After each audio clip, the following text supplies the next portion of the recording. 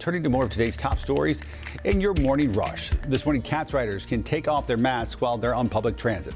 The agency announcing masks will no longer be required after a federal judge ruled the CDC mandate was unlawful earlier this week. The change is effective immediately.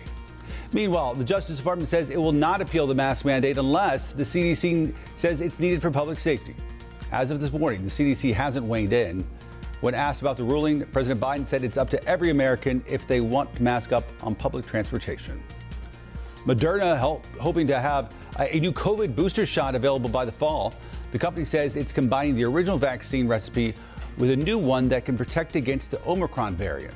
The hope is that the booster will produce more antibodies than can fight the several variants all at once. Testing is happening even as we speak, and results are expected by late June.